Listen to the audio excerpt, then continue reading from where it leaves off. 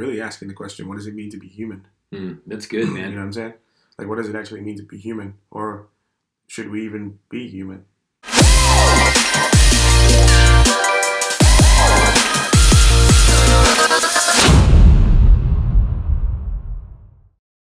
What's up, guys?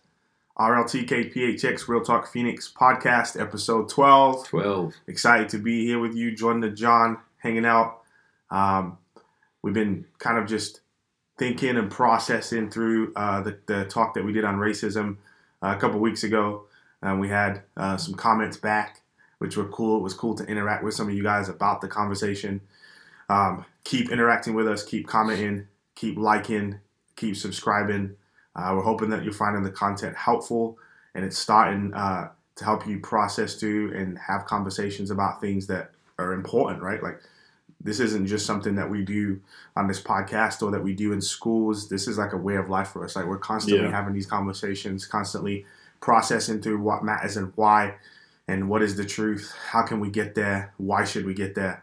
We feel like it's important. And so as we were talking about the race conversation and just chewing on it, it became quite clear that maybe even a sub-conversation to that is the issue of identity, right? Like, who are we? What makes us who we are? Why would we say that is what makes us who we are? And I think if we look at our world today, in a world of Ancestry.com, 23andMe, right, and all these different types of ways that people are trying to discover their lineage and trying to discover their heritage and their history and their family name and what it means. I know for me, when I was growing up, it was like family crest, you know what I mean? Wow. All those different types of things. It's like... In the UK? Yeah, we're trying to discover who we are, right? And finding your family what seal makes us and who we are. And so as we start this conversation today, we wanted to start with the question, like, what is identity? What is it? And so I wanted to kind of frame the conversation, I guess, with a dictionary definition. And so that would be the condition or character as to who a person or what a thing is, the qualities, beliefs, etc., that distinguish or identify a person or a thing. So, makes sense. Maybe at the same time it doesn't make sense. Pretty academic. Right? And so, like, John, what is identity? Well, like we said, there's quite a few definitions, and when you just look up in the dictionary a definition, it's kind of hard to beat that one. Yeah. But when we're talking about the implications of our identity on how we live our lives, there's the parts of us that we inherit, like the family we're born into, the economic situation of that family, the geography of where that family comes from, race, things that are beyond our control. I would even say to some degree intellect. There are some people who are born that are just gifted in different ways, right? Intellectually, right? Yeah. Physically. There's people who are born and they're athletes. And so we do live in an equitable world, but nature itself is not equitable in how the cards have been kind of dealt out to every person. And so when you think about your identity, there's things that society might consider good or valuable and things that society considers not good or invaluable. Wow. And so there's those bits concerning your identity that are things that you inherit that you can't change or that are difficult to change. Yeah. Especially in the age that we live in now, where if you were born in one particular gender, you can change that. Sex assigned at birth, right? Things, exactly. But things that traditionally for since we've been taking history of time, right? Yeah. Things that have been considered unchangeable, now we're entering a new transhumanism era. Exactly. And then with technology getting to the place where we can essentially at some point, in the not too distant future, create a cybernetic human. Right. I know those guys talking about it. Yeah, I know. And I know that's kind of way off in the distant future and sci-fi. Exactly. That's the kind of way I think about stuff. You know what I mean? But what is the question, right? Yeah. There are quite a few things that people don't like about themselves that they'd like to change. And so when we hit on issues of identity, what we're really talking about is those parts of you that you like, those parts of you that you don't like, and what you can do to change it. Because essentially, what does identity mean if you're not able to change it? Does that make sense? Yeah. So the implications of identity right now in the world that we live in is we're in a peculiar time in which we're trying to gain more control over it. Yes, So exactly. the real question is, can we though? Yeah, that's a good question. Right? Huh. Yeah. I don't think it's going to stop, though. I think people are agree. going to keep pushing the envelope, trying to. We were talking about this on the ride over here, actually, about how one of the things that I have to prepare my kids for is the fact that people that they're engaging with online, they play lots of games. Yep. They interact with people that they've never seen physically in the real world, that they've only met online. Yep. And they're too naive at this point to understand that people are nefarious and might have ulterior motives. Exactly. Yep. And so kind of preparing them for that and things just kind of really makes this issue of identity become something that people are like, oh snap, I didn't realize it was that big of a deal right now. Yeah. But for me, I think it's one of the hugest societal It's implications probably right now. the largest question we're asking right now. And I mean, to broaden it a little bit, we're really asking the question, what does it mean to be human? That's good, man. You know what I'm saying? Like, what does it actually mean to be human? Or should we even be human? Yeah. Or should we be something else? It reminds me of that show. You know what I'm saying? It reminds me of that show, Messiah. We were watching this show on Netflix the other day, Messiah, and in this scene, there's clearly a boundary that's drawn between people who are of one ethnicity or nationality, and they're on the other side of the barbed wire. And they're in terrible circumstances. And the people on the other side, clearly they have their guns drawn. They're people in a position of power on their side of the border. But the one thing obviously missing from the narrative that comes full circle later on is, wait, aren't both of these people human? And yet one group of people is perfectly fine with the suffering of the others because they were able to draw a boundary between themselves. Yeah, an artificial some sort of difference. An artificial thing that makes them something other than me. And in this one scene, this young man has gotten to the place where all of the people on his side are about to die. And so he strips himself naked and walks across the border. And it's like, look, if I'm anything, clearly you can see I'm just a human in need of help. That scene was so powerful to me because when you strip everything away, what is it that makes us the same? Our humanity. And that's profound, like you were asking earlier. What does it mean to be a human? Like, we live in such a weird time right now with boundaries and political parties, and I'm a Democrat, I'm a Republican, I'm a liberal, I'm a conservative, and like all of the mess going on right now, these issues of identity, these questions are like super. School I went to or didn't go to, my parents are or not, all those different types of things. And what my gender is or is not. And it makes you think about identity as a whole. In order for it to actually exist and work this way, there has to be some sort of standard or some sort of ultimate that we're looking to in order to determine that what we have is either enough or not enough, right?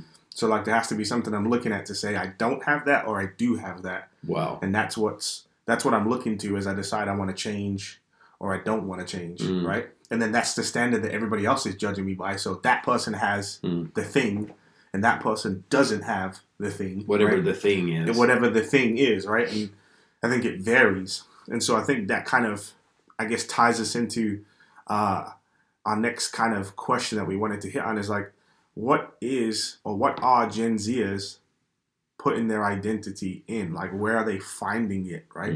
Like, what are they defining themselves by? And why do we think they're defining themselves by those things? Yeah. What do you think? Well, I mean, obviously, quite a bit of the data is showing us right now that, and you hit on this in one of the last podcasts about the distribution of truth and how people are borrowing truth from different sources today than they were in decades past. For instance, it used to be that whoever the expert was, people believed the expert. Pipeline, yeah. Right? The voice of the expert. And so we lived in much more of a culture that trusted in voices of authority, so to speak. Yeah. But we live now in a culture of fake news and don't trust anyone or anything and online reviews. I mean, you can get on a company that for years you thought was a great company and then people tell the truth, quote unquote, about what's really going on with that company. And so the trust that individuals have in institutions is fading. It's failing, in my opinion. Wow. And so the generation, the era that we're moving into with this generation is one of testimonial. What do my friends say about it? You know, what do other people say about it? It's predicated on experience. Right. It's hard to imagine that your friends would lie to you bold-faced to something bold-faced to you about something or a product or a movie or what. Back in the day when you went and saw a movie before social media existed, you go back to school and be like, oh my gosh, did you guys see the new Wayne's World movie or whatever? And you'd basically describe the whole movie to your friends like you had that stuff memorized, right? Wow. And so now the way people do it is, they get on whatever their favorite social media app or digital platform and they riff on the movie that way. And that's how people hear about it. Right? I mean, I don't even really watch movies unless it has a Think about the stuff you've gone to see or do because your friends told you. Rotten Tomatoes review, I won't watch it. There you go. And like, even with like, I took my mom out. She loves hamburgers, and she left last week, Saturday. Went back to England. Yeah. But she was hanging out with us for a few months, and we wanted to take her to a good burger joint. And so I just got on Google and looked up burger joints from Google Maps and looked at the reviews. And were you let down? No, I was not. Exactly. Incredible. That's kind of the point, right? Right, yeah. But it was like, and I always look for maximum reviews. So like, I want 1,000 reviews and I want, a 4 point something, 1,000 reviews. And if it's that, and I'm like, okay, I'm going to take a chance on that. That ratio says that. It's probably a good chance that place is going to be good. Exactly. You know what I'm saying? But you get what I'm saying? I do. And so the illustration I would use as well, again, back to movies. Back in the day when people watched television, they watched Siskel and Ebert to tell them how great the movies were. Two guys. They watched two guys on TV that were supposed to be the experts. And then people would be like, those guys don't know anything about movies. And then lo and behold, like you said, Rotten Tomatoes comes up. And now we have thousands of people. Yep. And we trust that way more than two guys who are supposed to be experts. It's true. So the era of expertise, the era of people being paid because they know a bunch of stuff is gone. We live in the era of testimonial. Well, I think the last thing that stands... And that's where Gen Z is, because that was the original question. Right, is the education system in that regard. Oh, yeah. And who knows, that might change, right? I mean, I was listening to a podcast, I think it was this morning, you had played a bit of it, where one of the guys that we listened to was essentially saying, how silly is it going to be 10, 15 years from now when people look back and say, wow, these people paid hundreds of thousands of dollars for an education that they could have gotten off of watching YouTube videos. I mean, it's ludicrous to think about the stuff that your kid right now is preparing for a future that's not even going to exist. With the rate of tech. I mean, that's how I feel about it, right? Unless they're in some sort of specialized profession, like, being a doctor. For sure. Something that requires that kind of schooling. Absolutely. Technical hands-on. But the level of rigor and the level of discipline and intellect that it takes to even get to that place. Mm-hmm. I mean, like you said, those things, fields are always going to be open, right? But the need to get a degree in some sort of, basic thing that you could get or watch videos on or download PDFs of. And I remember I watched this movie, Good Will Hunting, several years ago, and he's arguing with this guy in the bar, and he's like, yeah, I got the same degree that you got for like $5 in late fees at the library. Dang. Or not degree, but like information, like the same amount of information. Mm-hmm. So, yeah. It's crazy to think about. Yeah. So, yeah, Gen Z is putting their identity in stuff. Mm-hmm. The distribution of trust has changed. Absolutely. So that also has changed the way that they put their identity in stuff, right? So, first thing that comes to my mind, obviously, is social. Yeah. I mean, really, really easy to think about, really easy to hit on how many likes you have or don't have, how appealing your post is or isn't, this this desire to be famous. And it's really not just fame anymore, it's infamy. And that means that you'll post anything on social media to get attention and then putting your identity in that. I remember I was having a conversation with one of my good friend's sisters, and she was talking about a kid at her school, and she was like, oh yeah, he's famous. I'm like, he's famous? She's like, yeah, he's got like 20,000 followers on TikTok. And I'm like, oh, I guess that's what it means to be famous in 2019. Right. You have a bunch of people following you on social media. Like when I was growing up, you weren't famous unless you were on TV and some or you actually did something. Yeah, you know what I'm saying? Like, okay, you create some video, it's funny, a bunch of people watch it, and now you're famous. Right. It's like, what? Yeah, I know. It's crazy to think about, but that's the world that we live in now. And so now every teenager is trying to make the next video. You know what I'm saying? And like, it's not pie in the sky. Like, you really could. Yeah. You're one video away from being famous. Like, you really are. Yeah. One YouTube video, one TikTok video, one Instagram post, one Instagram video. You know what I'm saying? You're one well thought out joke or social justice thing or whatever, right? You're one profound message. Yeah, you're one compelling message away from millions of people following you on social media. I mean, isn't that what that young lady Greta Thunberg has kind of proven? Like, who was she before she got on social media, television, whatever? That thing went all over social media. But she stood up and kind of advocated for issues in the environment. And now she's got something like 3 million followers on social. And I think she's a pretty young teenage girl, like 15 or 16. And so I think of the implications of what that would be for me when I was 15 or 16 to have that many people looking up to me. I was not ready for it. Yeah. I think that could be some of the reason that comes with it as well, right? Because I've heard plenty of people say terrible things about her. Oh, man. You know what I'm saying? Horrible stuff.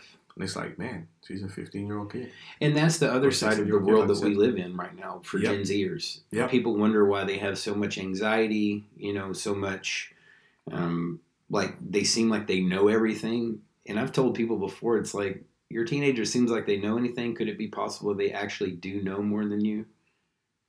So because it's a legitimate question. It's a legitimate question. It's a real legit question. I mean, my son lives on not social, but he lives on technology quite a bit. And I felt bad before as a parent. I'm like, man, am I doing something wrong by having him use this? But I kind of feel like that's where the world is going, and he needs to be an expert in it. But what I've come to realize is this kid is sharing information with me on the regs about stuff I had no clue about. Now, I have to listen to him and sift through some of that stuff to get down to the nuance or the critical truth about what's going on with things. But that's the cool part when we do that together is I get to share wisdom with him.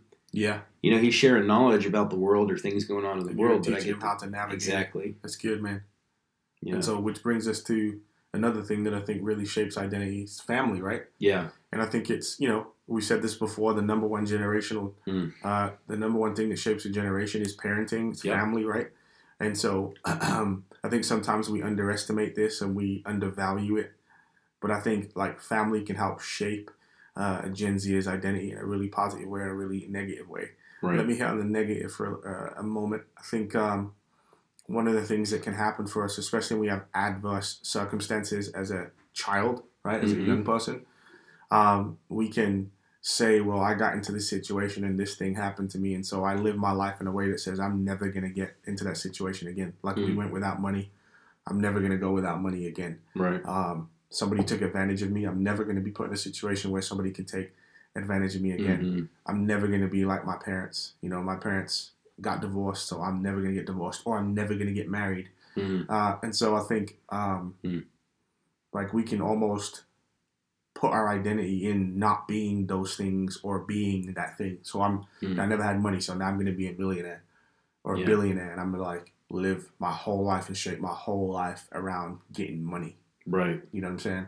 Or I'm going to shape my whole life around never being taken advantage of again. So now I become a boxer or an MMA fighter or whatever. Right. You know what I'm saying? And so I think sometimes we can look at our own stories as parents or as influencers, and then we can look at the stories of the Gen Zers that we're trying to influence in our life, and we can see how things that have happened to them in their past are shaping them in ways that perhaps they haven't begun to understand yet.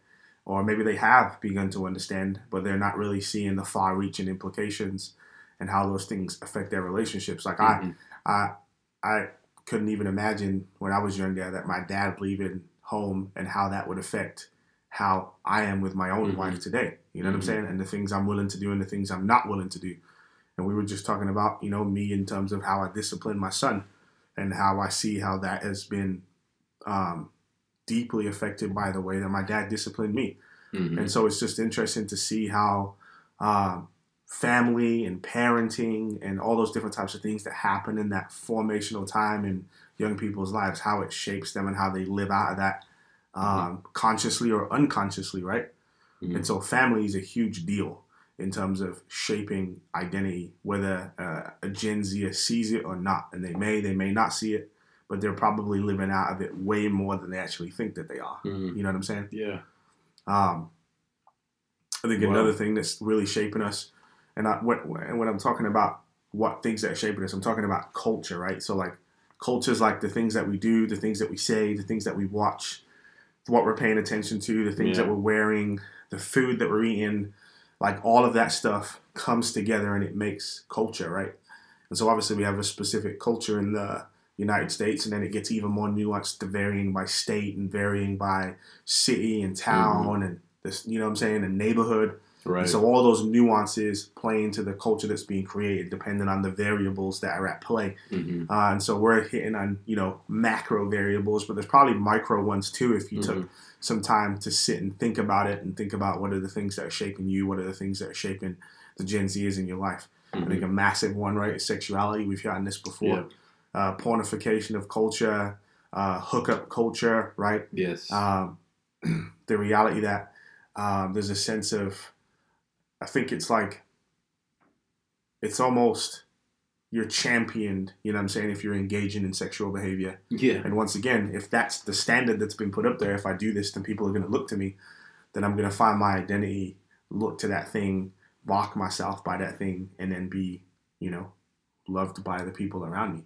Yeah. So I think sexuality is a huge one as well. And I think it ties back to this idea of this generation coming up wanting to be known. Yeah. Right? Wanting to stand out, be different from everybody else, have people look to them for better or for worse, have people say that they're the thing, they're enough, you're what I'm trying to be like. And so I think as we look at our culture, I think as we look at our culture and we look at the things that we're identifying with or trying to identify ourselves with, those are a few things that come to mind for me right now. Yeah, what's interesting about, you had keyed in on how sexuality and things of a sexual nature have become, it seems, more important. I would attribute a lot of that as well to the rise of people's identity being fashioned by their social media presence, especially for young women. And the reason I say that is I've noticed this before, and you know, I've been using social media long enough that I would make a post on something and I noticed that, you know, no one would comment on it if it was a particularly thoughtful post. But then I'd have other friends who, let's say they're female, and they post a picture that's somewhat provocative. All right. I would notice that that photo would get tons of comments and tons of likes. And I would always think, like, why is that? You know, like, it gets a lot of attention. It's because the physical things, attractive people get lots of attention, right? And what's crazy about social media is you can actually make yourself appear more attractive than you actually are. Yep. Which is really sad if you think about it. It's boiling people down to their most basic common characteristic, you know, your physical appearance. Isn't that the thing that social media and technology was supposed to break us free from, is being judged by something so superficial? Like your intellect, your ideas, your thoughts. It was supposed to be this great equalizer, and it's like, it turns out when you look on social media, we're all just attention whores. Dang. And we'll do whatever it takes to get that attention. And that's what's kind of, I mean, it's just wild. A megaphone. It's wild to me. It's just a megaphone. It is. It's just amplified. It's just amplified the reality of us searching for whatever it is that we're searching for. We're just searching for it even more now. We have this tool that gives us more access to it. Yeah. And the thing that's so dangerous about it right now is the way that some of these kids, teenagers, Gen Zers, are putting their bodies, their image, whatever you want to call it, out there for the whole world to see. Yeah. Yeah. You know, and there are bad people in this world. And I know that Gen Zers are not stupid. They know that. They're aware of that. But it's one thing that's common about being a teenager is you don't consider the risk of a thing when you do it. My wife has this story about how when she was a teenager, a bunch of her friends went out to some field for a party to cut class, and several people were in a vehicle that turned over, and several people died out of the back of that vehicle. And she was like, I could have been at that event. But something inside her told her not to go to it, right? Because it was dangerous. But what do teenagers like to do?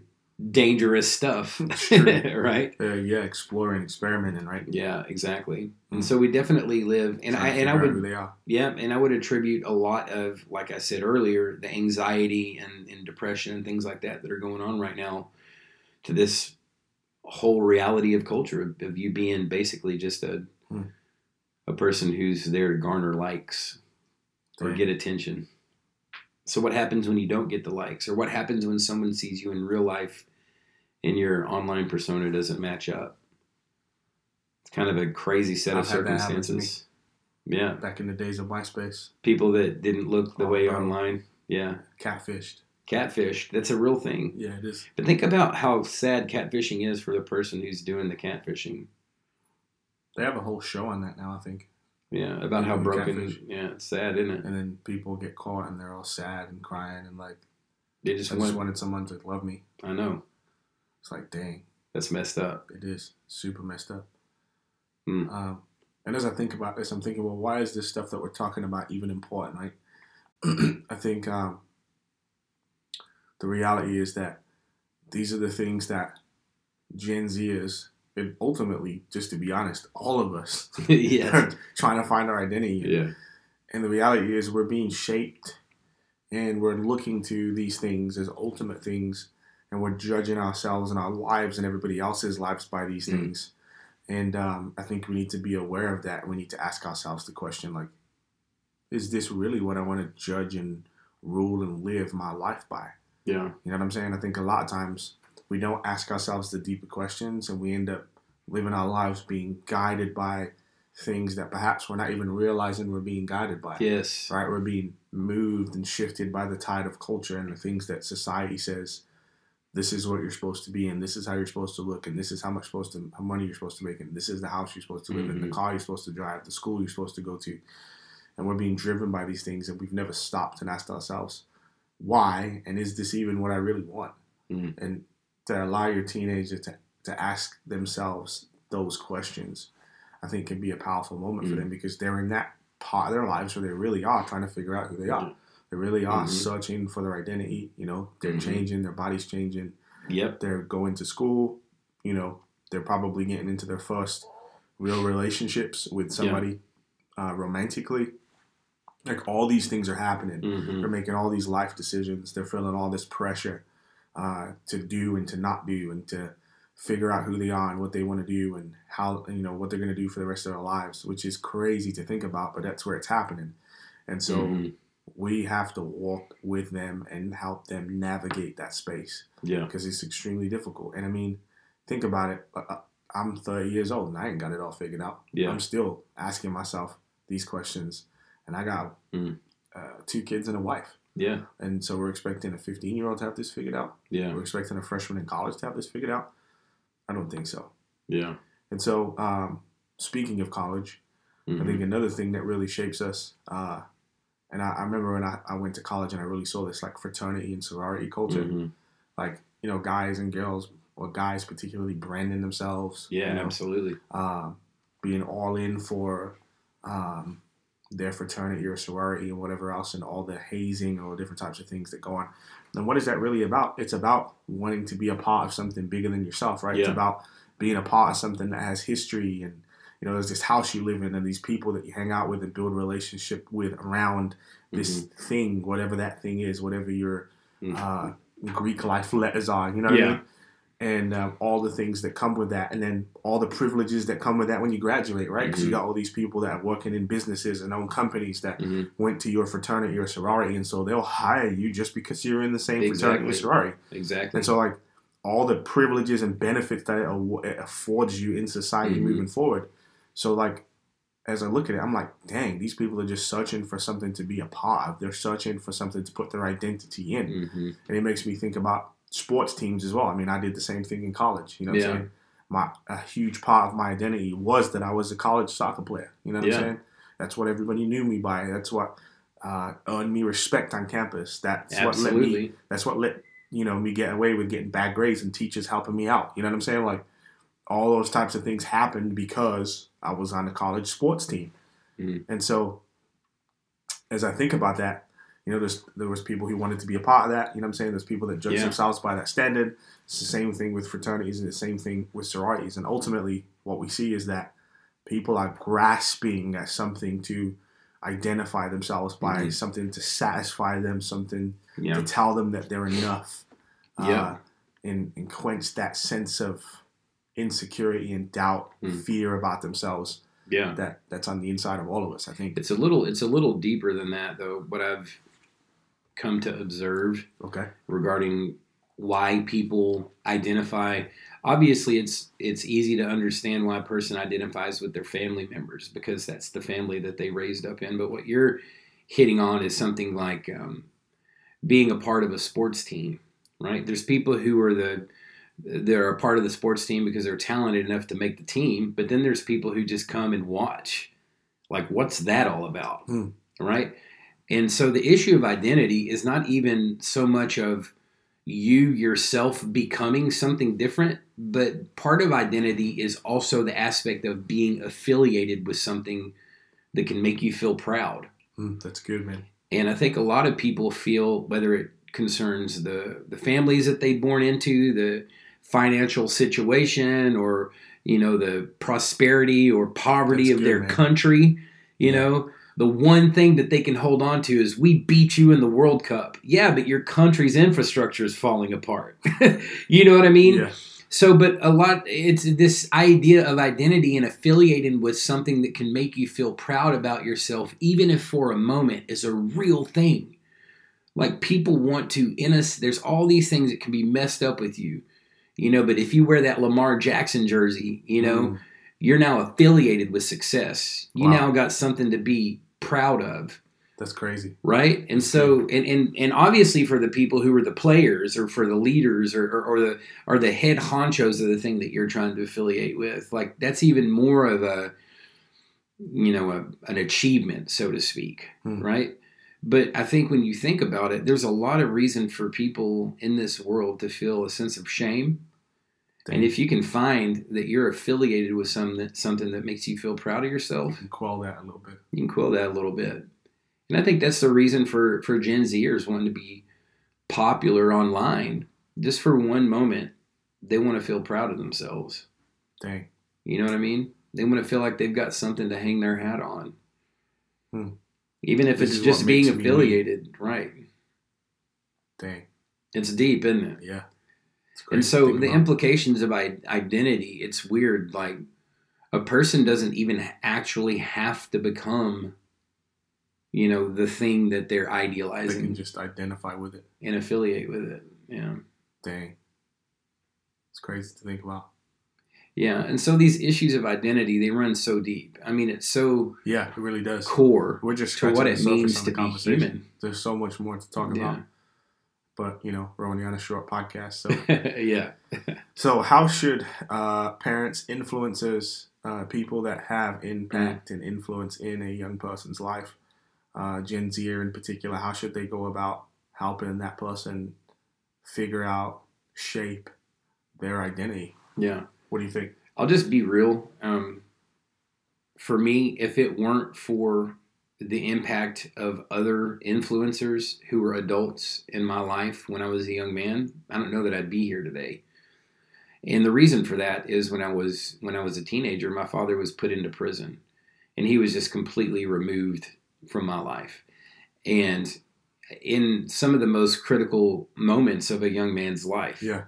And so for quite a long time, I just felt like rudderless, directionless. And there were a lot of things that I got into as a young man because I didn't have someone kind of checking on me and making sure that I wasn't doing some stuff that I shouldn't have been doing, you know? Yeah. And so I didn't have that in my life, but in terms of my father when he went to prison, but there were people who came around and who saw what was going on, who took an interest in my life, coaches, teachers. There were some social workers at that time, people who cared enough about me to deposit into my life, who realized that, and it brings me back to this one story in particular. When I had to go to alternative school because I got kicked out of normal school because I was a bit of a troublemaker. And at this alternative school, the principal there, his name was Dan Chadwick. He was like an old football coach from some small East Texas town, but he was a tough old guy. He was a sweet guy, but he was a tough guy. I mean, imagine how tough you got to be to run a school, an alternative school with pregnant girls and thugs. You know what I'm saying? And so I'm up there one day, and I got in trouble for something, like I normally did. Yeah. And it was a pretty bad situation. He brought me into his office, and I was saying something to him as he was talking to me, and I was saying, I know. I was just saying that. He slammed his hand on the desk, and he's like saying, why don't you just say, shut up, old man? He's like, if you know everything, why don't you just say what you really think? Shut up. And it hit me hard. And he was like, John, he's like, there have been a lot of things that have happened to you in your life, with your father, with your family, the financial situation that you guys are in. You're here at alternative school. He's like, what do you think's next for you? And he was implying prison was next. Dang. And he's like, you've got this opportunity here at this place with people that care about you, and you're completely squandering it. And it just hit me. Like all of these things in my life were terrible. But this situation of being at alternative school it was like my last chance. And this dude was able to speak into my life in such a way that it rattled me. And it made me think, like, what is my identity? Who am I going to be? Am I going to be the guy who went to jail because his dad went to jail? Am I going to be the guy who, sells drugs and makes money that way? Am I going to be the guy who's a bully, who's the thug, who, has baby mamas everywhere? That was where my life was headed. And this guy, cared enough about me to speak truth into my life in a way that just rocked me in that moment and influenced me and changed the course of my future. There's a lot of people out there. There's teenagers, there's Gen Zers that you have influence in their life, and you think, well, I'm just a coach or I'm just a teacher. Listen, you have one conversation with someone, you can change the course of their future. Especially if they know that you care about them. Especially with this issue of identity. You get that issue handled, you get that issue corrected in a person's life, man, that can motivate and fuel them for a long time. It's true. And so I was fortunate enough to have people like that in my life because of the circumstance. Having those hard conversations, right? Challenging. Yeah. So who am I? The guy whose dad's in jail, who's going to end up in jail himself, or the guy who got a chance, who's going to be rescued, who's going to make it? Yeah. That narrative I needed for my identity to be fashioned moving forward, and it was given to me. And once again, it kind of harkens back to what I was saying earlier. It wasn't that you just didn't realize. I didn't. You didn't have clarity on the full picture of the story. Like you, in that moment, you were just John at alternative school, being mad because you was there and just being whoever you was. Yeah. But he helped you see that, like, no, this is actually the trajectory of your life, and based on the trajectory of your life, this is where you're going, friend. You got to make a decision. You're at a crossroads, and so. And he hit on issues of identity. That's what, just talking about this today. Those things as a teenager. Who are you going to be? Who are you really hit me? Questioning my identity. Making me think about my identity. That's good, man. And so I think have that conversation. Ask him, who are you going to be? Mm. Like, based on what you're doing right now, this is what we see. Mm. Like, what decision are you going to make next? And put it on them. Put the onus, put the burden on them. Mm-hmm. Like I've seen Gen Zers respond the best when you help them recognize that there is a weight to the decisions that they're making and they should take them seriously. They do. Yeah. But I think a lot of times what we do is we get afraid and we just tell them what they should do. We underestimate and we remove that burden from them, right? Yeah. And then what do? They could go and rebel. Yeah. They might do what you say out of fear or whatever else. But it just depends. And then once again, obviously making sure you have that trust, that closeness, that connection so that you can actually say these things, right? Yeah, absolutely. Because if you don't have that, then you're behind the 8 ball, unfortunately. You know what I'm saying? Yeah. And then the truthful, powerful thing that you actually have to say that might change the course of their life might not hit the way it's supposed to because the relationship isn't as strong as it's supposed to be. Can I say one other thing? Just you saying that. When I was thinking about Mr. Chadwick and the conversation that he had with me, I realized that in that moment, he was frustrated with me. But there was a mix of, in his frustration, there was also like, he was almost in tears talking to me. And I had frustrated so many people in my life at that time. I was used to people being angry at me. I had never seen anyone weep over me. And when you see someone cry over you, it just hits you, man. It's like, yo, this person really cares about me. Like, I'm not just like doing something to annoy them. I'm hurting this person. And I'm hurting myself ultimately, but he was able to help me see that like my life was tragic. I didn't see it as that. I didn't see it as tragic. I just saw it as life, messed up life, or whatever, normal. Or normal. Yours, right? Yeah. And he's obviously, like, I didn't see much good inside of me, but he why would he be sad unless he thought I had potential? You know, and there were a number of other things that he said to me about what he thought of me, good things, positive things. But it was like, wow. It was almost like he believes in me more than I believe in myself. Dang. And it, like, kind of gave me an identity to live up to, if that makes sense. Yeah, to figure out what it is that he saw. And I think sometimes, you know, when it comes to telling the truth to teenagers, we feel like, well, let me tell you the truth about what you're doing. And there's a difference between telling people the truth about what they're doing and telling people the truth about what they are. Right? And so it's like, you are not defined by, your actions may explain who you are, but they don't define you. Does that make sense? Yes. And I think what we do was, especially with teenagers, you know, with Gen Zers, what we're saying is that they kind of get into these patterns, and when they misbehave or when they do things that we find inappropriate, we have conversations with them about the thing they did rather than the person they are. Why did you do that? Yeah. What is it in you that brought you to a place where you felt like you had to make that decision, right? Yeah, exactly. And then helping them work through that, because that's what's going to correct the behavior, right? Yeah, it's powerful, man. And so a few other things that we think you could do in terms of helping shape your teen's identity, or helping shape a Gen Z's identity that you're connecting with, influencing.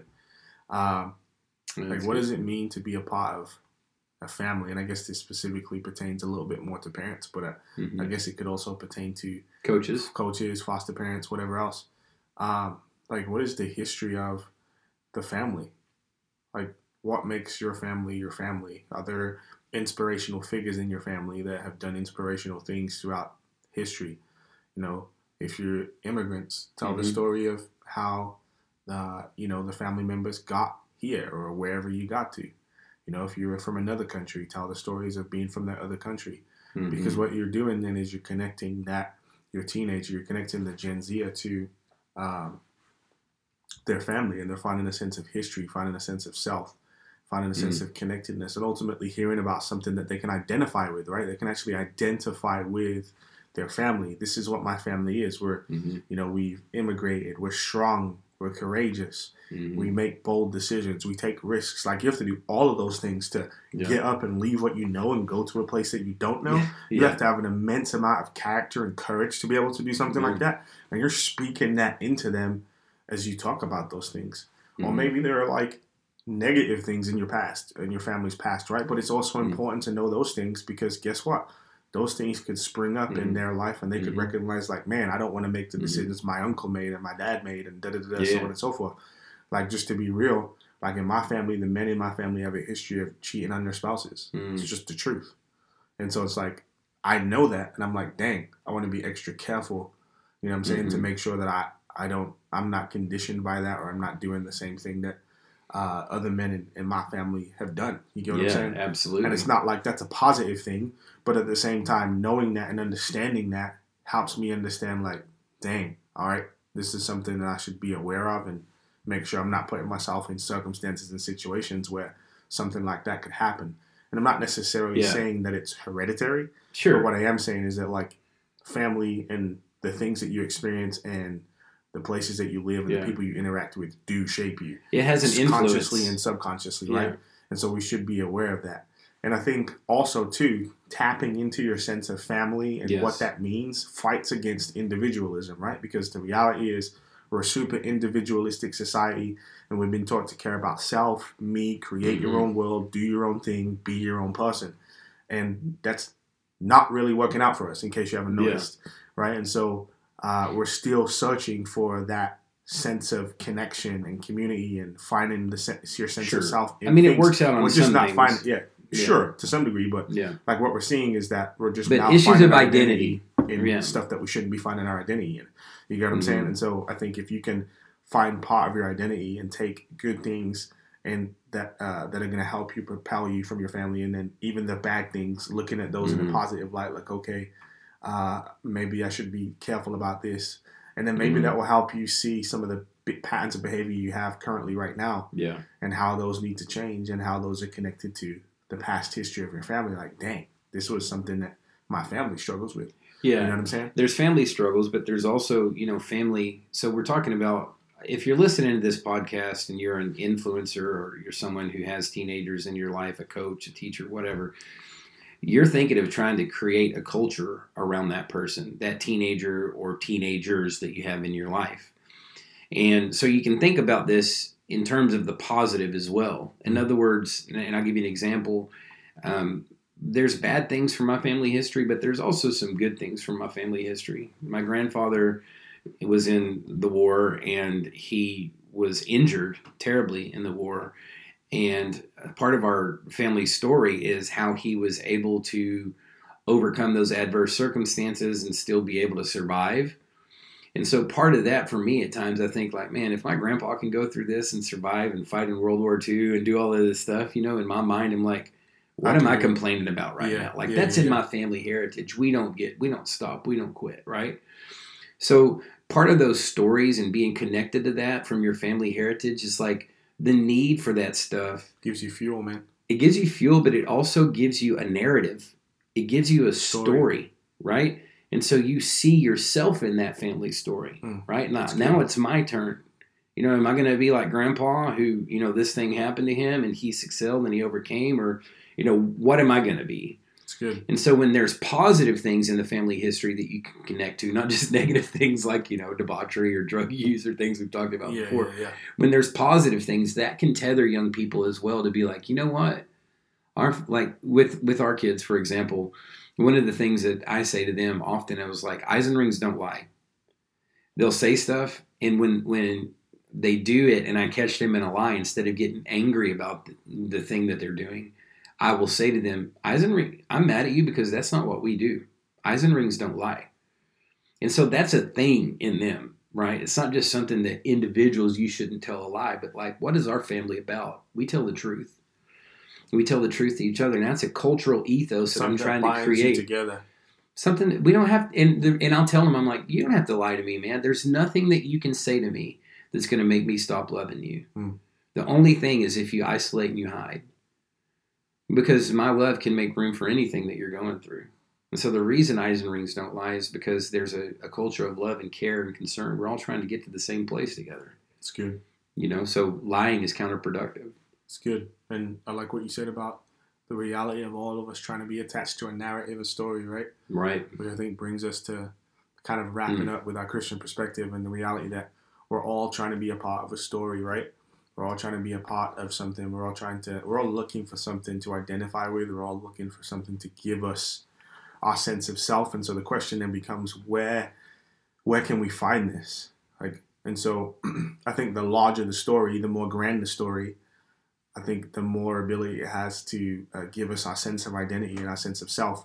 And I think another question we have to ask ourselves too is like, what's a story that's like actually can involve all people? Right. You know what I'm saying? Because I think there's a lot of stories out there that can only involve certain types of people. You know what I'm saying? Mm-hmm. Whether it be intellect or whether it be attractiveness and all those different types of things. And so what I love about the gospel is it's not predicated on any of those things. It's predicated on your ability to have faith in God, have faith in Christ, trust in Christ for him to do what we were all unable to do. And then the Bible goes on to talk about us being a part of the family of God, right? Yeah. And so now I'm a part of this larger family that has all different types of people, colors, creeds, nations, that have all different types of stories and have seen God work in their lives in multiple different ways. And now I can grab from that sense of history.